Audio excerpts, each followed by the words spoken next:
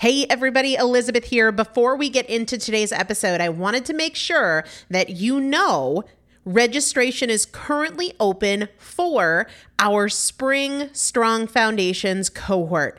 Strong Foundations is a 5-week strength building program brought to you by me and Morgan Bungers. Coach Morgan Bungers is one of the best, most effective strength training coaches in this country. He has worked with some of the most elite athletes in the world, and now he specializes working with people in their 40s, in their 50s, in their 60s who want everyday strength. And this is not about being able to push your suitcase into the overhead compartment on an airplane.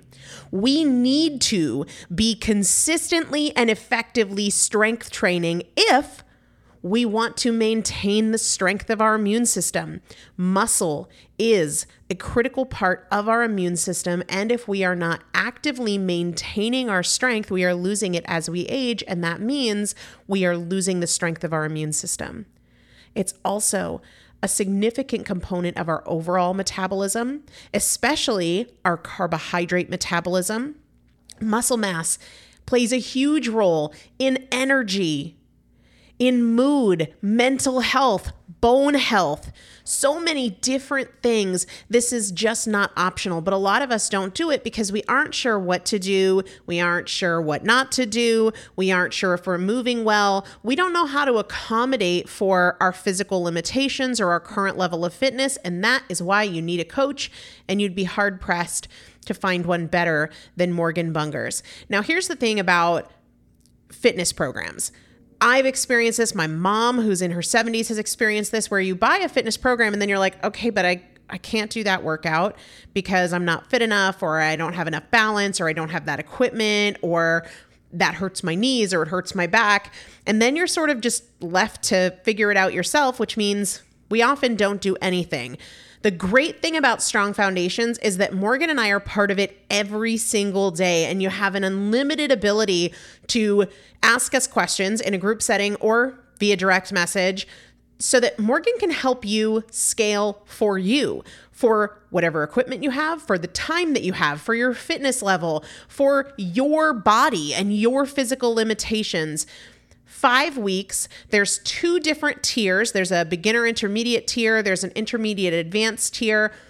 The testimonials that we have received from our previous clients will blow your mind. You can check them out and also register for your spot by going to primalpotential.com/strong foundation. primalpotential.com/strong foundation. If you are an alum, if you have been through Strong Foundations before, I've already emailed you a renewal link with a special renewal rate, so please use that. If you don't see that email, let me know. For the rest of you, primalpotential.com/strong foundation. We start on May 13th, so grab your spot now. You will have these workouts for life. 4 workouts a week for 5 weeks, 2 different tiers. So you've got 40 workouts total. Plus, there is a 5-part series on your pelvic floor. That is an incredibly important part of your physical fitness, of your strength, of your core strength, of your overall health, of your ability to maintain functional mobility as you get older. We want you to be a part of this. You will not regret joining the Strong Foundations cohort. It is an incredible community. Everybody needs to be consistently and effectively strength training. And if you're not, it's probably because you don't know how to make it work for you. And it can be made to work for you. It needs to be made to work for you. primalpotential.com/strong foundation to register now. Let's get into the episode. This is Primal Potential, and I am your host, Elizabeth Benton. Primal Potential is about you. Your ability to change is not defined by yesterday and doesn't need to wait until tomorrow. Your transformation is now. Let's get started. Hello, everybody. Welcome back to the Primal Potential Podcast. I am Elizabeth Benton. Today, we're going to do something we haven't done in a very long time. I want to share with you part of a chapter from Chasing Cupcakes. Chasing Cupcakes is my first book. I say that like the second one is out. It's not, but it is well underway. A lot of you guys have read Chasing Cupcakes, and if you haven't, go check it out. But I want to emphasize first how important it is to come back to tools that are effective, okay? Because even if you've already read it, I don't want you to skip this episode. Here's why.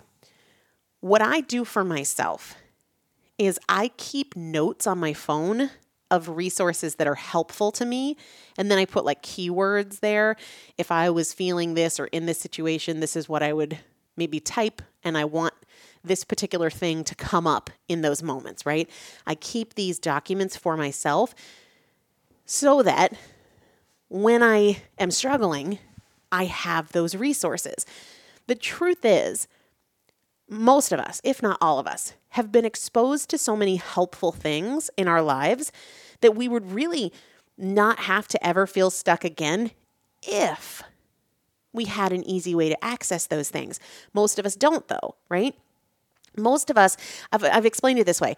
Imagine if you were a refrigerator repairman and you didn't have any kind of documentation of how to fix this issue and that issue and always check this before you check that.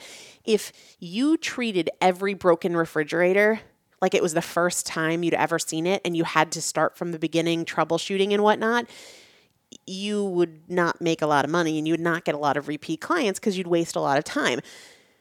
Somebody, whether it's a refrigerator repairman or a plumber or a computer fixer person, they have processes so that they learn from their experiences and they keep track of things. So let's say they go to a training, and at that training, they realize they're told the top 3 reasons that people call for refrigerator repair, right? They would want to have easy access to that so that they could start there with every service call. If they just heard it and then moved on from it, they'd be screwed because, again, they'd be treating every single job like it was the first time they ever solved that problem. Now, that sounds crazy.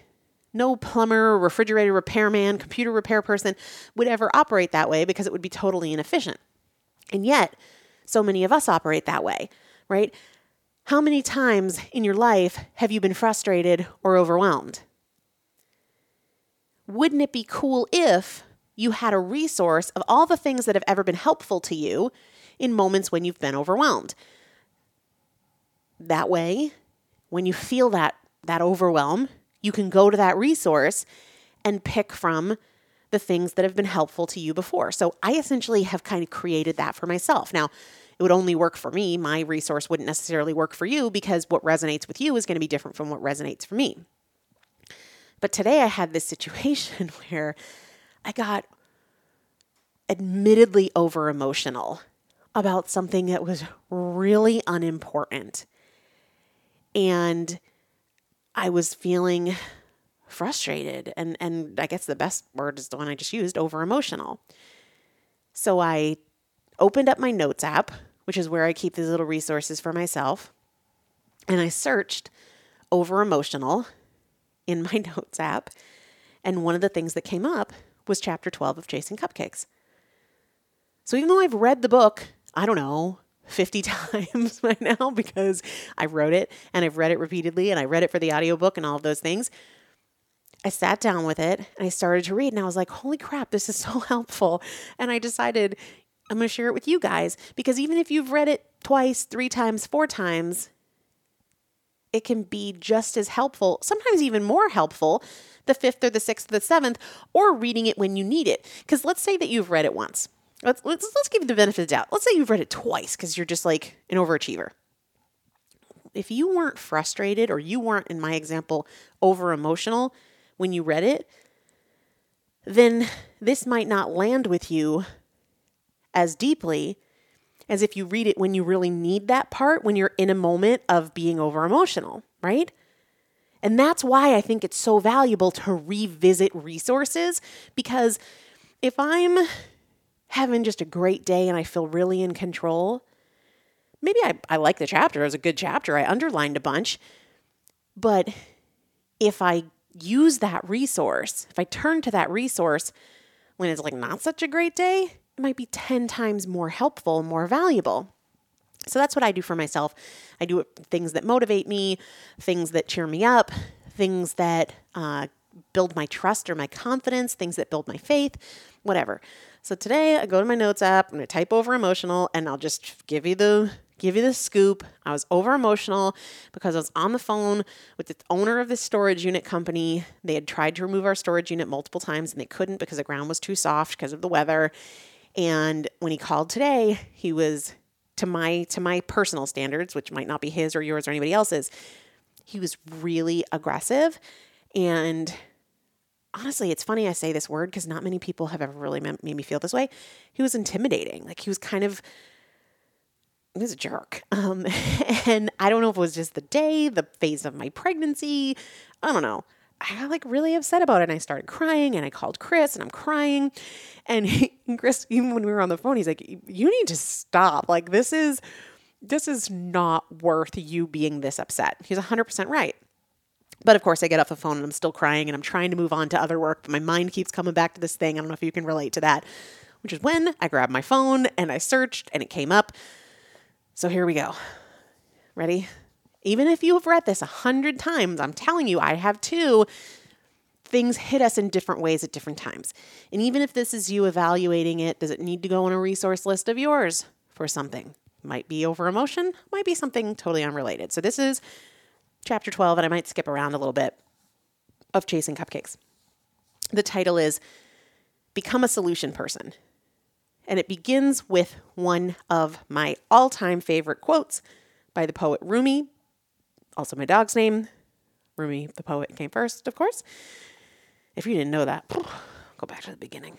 Anyway, the quote says, "Out beyond ideas of wrongdoing and right doing, there is a field. I'll meet you there." I love that. Like, let's meet up far past the notion of who's right and who's wrong, right?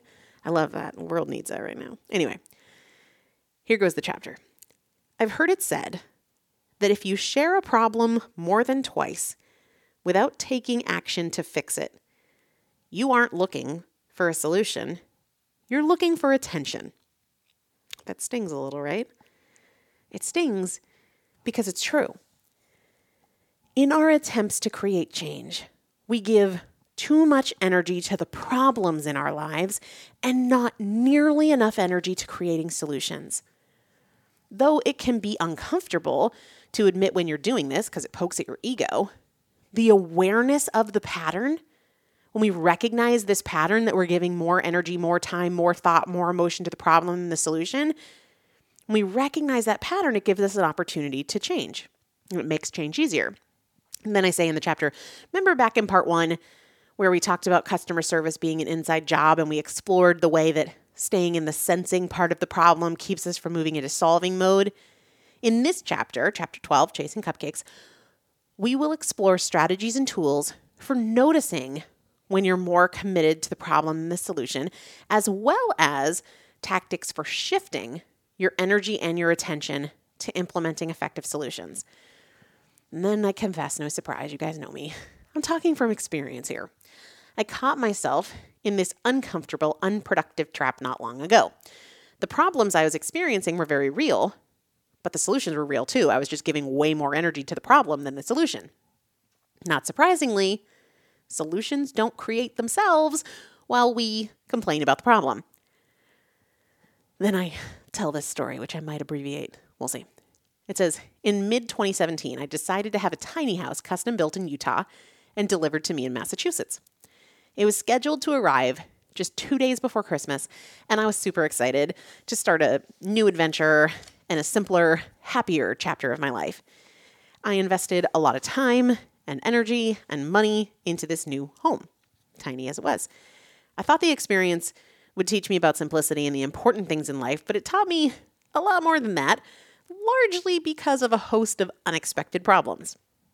Without a doubt, this is one of the most challenging experiences of my life to that point. In hindsight, I've had a lot bigger challenges since then, so careful what you call one of the biggest things of your life.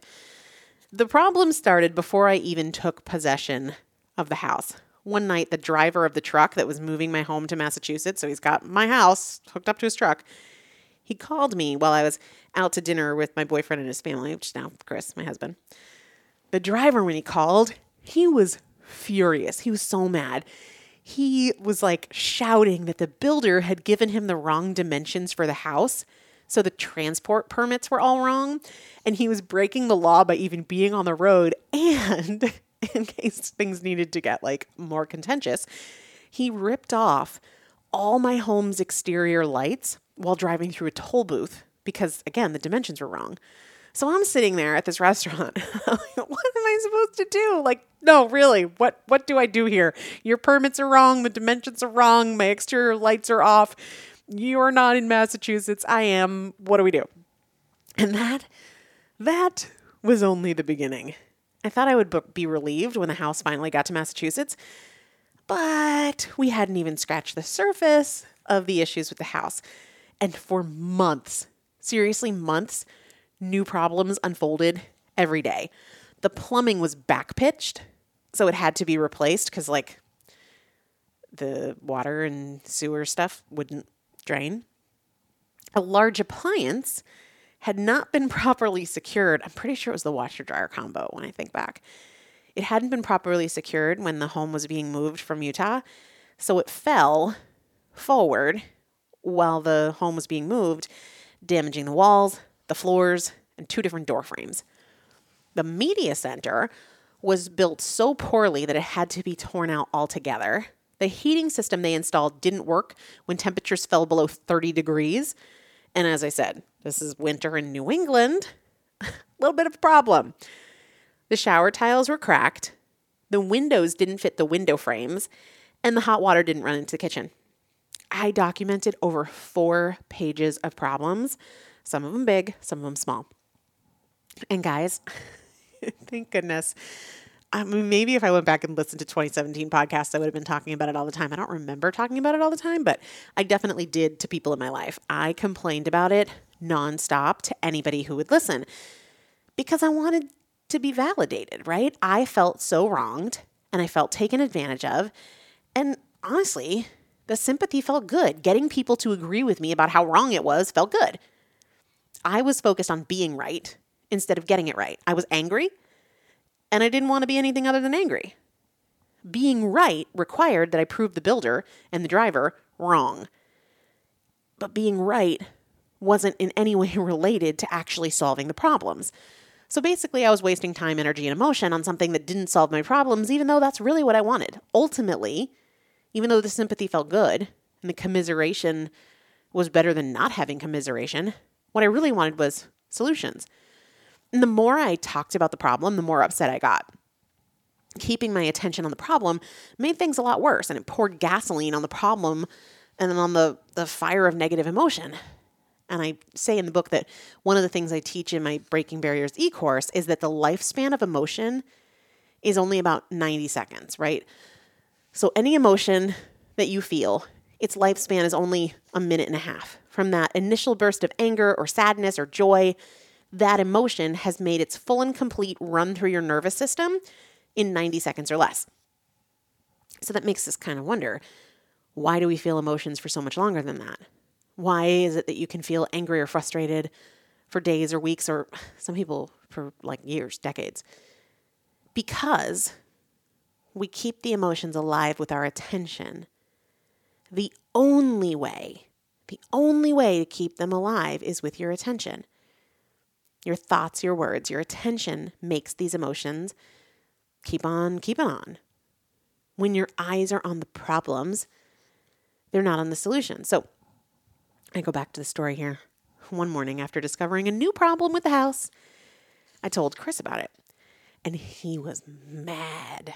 He just went off about like what a nightmare this was, how negligent the company was in the construction of the home, and how I had wasted all this time and money. And like any good hypocrite, I got mad at him for responding that way. All I really wanted at that moment were solutions, and he was just angry. You know, he was just on the problem, like I had been. I really wanted to tell him to help or shut his mouth, but I couldn't because I realized I had been doing the very same thing for months. I mean, why was he so mad? He was mad because I had been making everybody around me mad about this thing for like weeks, months. if I was going to change the situation or get serious about solving the problems instead of just complaining about them, I had to change my attitude. In order to be part of the solution, I had to stop being part of the problem. So I turned to Chris very calmly and I said, I don't want to give any more attention to the problem. I am only interested in solutions. And if you can help me with solutions, awesome. Otherwise, please don't allow me to vent about the problem, and don't you complain about the problem. Solutions only from here on out. And I started to take the same approach with all my friends and families when they would call and say, like, this is awful, you got screwed. And I would calmly say, I know, I've been complaining about this nonstop, but I'm moving past that. I'm not interested in the problem anymore. If you want to help me solve the problems, awesome. I'm all ears. But if you just want to like rehash it, talk about it, I can't join you because I only have a finite amount of energy and attention, and I'm only giving it to solutions. I decided that I wanted solutions more than I wanted attention, and I had to start acting like it. So I called the owner of the manufacturing company, and I told him the very same thing. We were both clear on all the problems. What could we do that day, right then, to move forward with solutions? What were our options? How could we make this right? And I said to him, I don't want to be right about what happened, and I'm letting go of whose fault it is. I just want to fix it. Now, that wasn't easy because my ego still wanted to prove that I was right, but I had to decide that I wanted solutions more than I wanted to be right, and I knew I had to choose between those two. And when I made that shift, I felt less stressed. I felt more peaceful, and I felt a lot more in control of the situation. And I noticed a change in the builder too, and the owner of the manufacturing company. He became less defensive, less combative, and he was more willing to participate in solutions when he wasn't on the defensive, me coming at him trying to prove that he was wrong, right? You and I have the ability to do that in every situation that we're in. We always have a choice. We can give our energy to the problem or to the solution. You can give your energy to complaining and justifying and explaining, or you can get to work doing something about it. I can't tell you how many people email me describing the problems in their lives. They're building a case for the problem. They're justifying it. They're explaining it. They're adding in layers of detail and substantiation. They say they're looking for help, but you wouldn't know it in their emails. There's no attention, no energy, no time given to the solution. And if I have a client that I have history with, I'll often email them back and say, I can't find the part in your email about your role in the situation. Can you resend it? I think it got cut off. No, I'm saying that with lots of love, right? But the point is clear.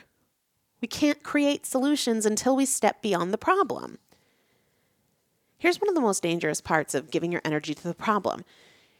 You step out of your power. When I was focused on everything that was wrong with my tiny house, I had no power. I was just a victim. I didn't create the problems. They were already done, right? They happened to me.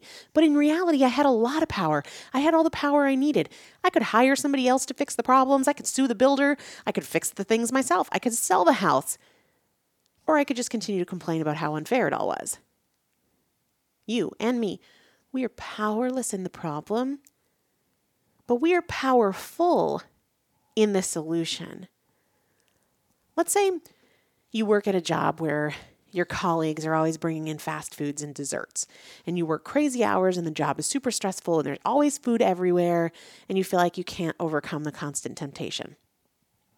Problem is clear. But you don't have much power when you're focused on it because it's everybody else and what they're doing.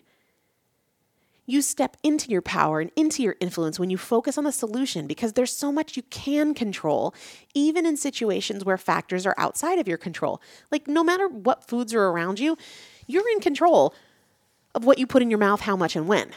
No matter what is brought in, no matter how many hours you work, no matter how hungry you are or any other thing else, you are in control of what you put in your mouth, right?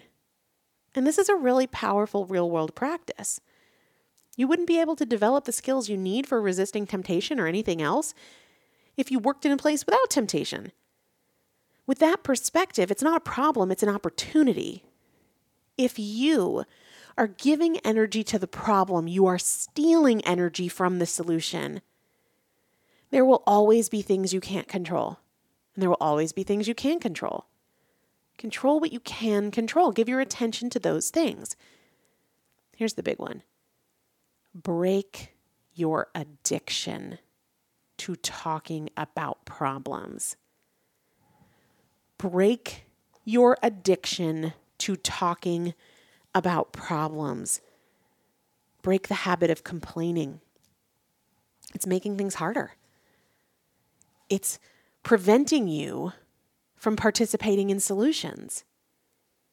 Now, if you're not sure if you're giving attention and energy to the problems, here are some ways that commonly shows up when we're giving energy to problems. Complaining, talking about past failures, describing how you struggle, explaining the why behind the struggle, gossiping, comparing yourself to other people, stressing about future obstacles. It's really anything that's unrelated to what you're able and willing to do to create any kind of change or improvement. I heard about a high school principal who was committed to creating a culture of solution seeking in his school. And when a teacher came to the principal complaining about a student who was rude or disrupting the classroom, the principal was quick to point out that the teacher was merely describing the problem. The principal took seriously his role in helping the teacher focus on creating solutions.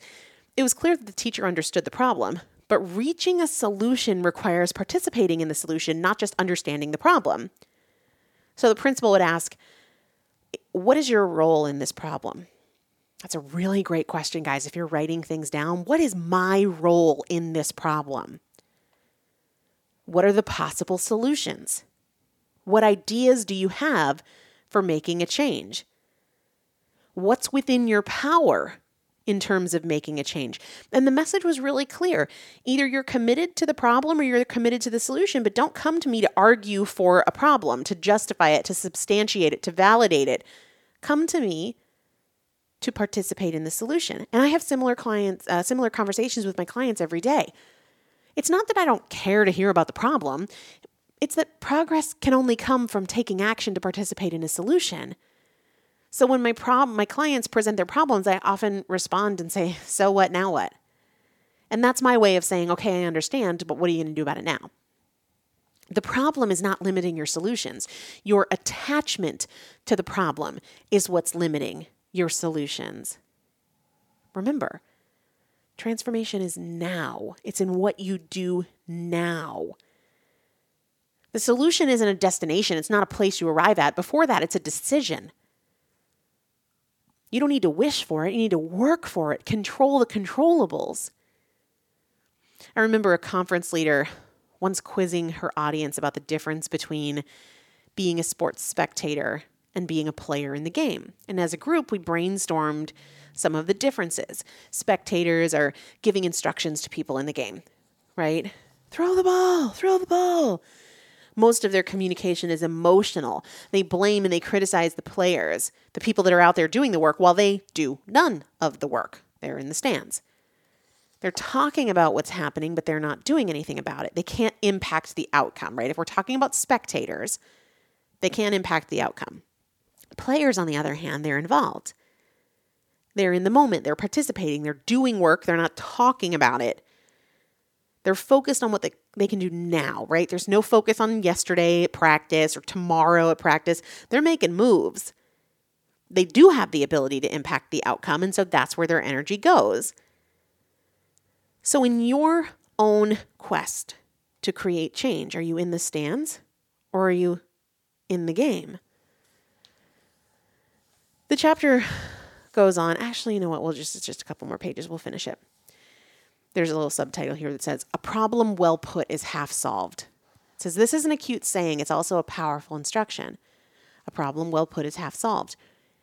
If you're thinking about or you're sharing your problems with no mention of what you can do to participate in the solutions, you've got work to do.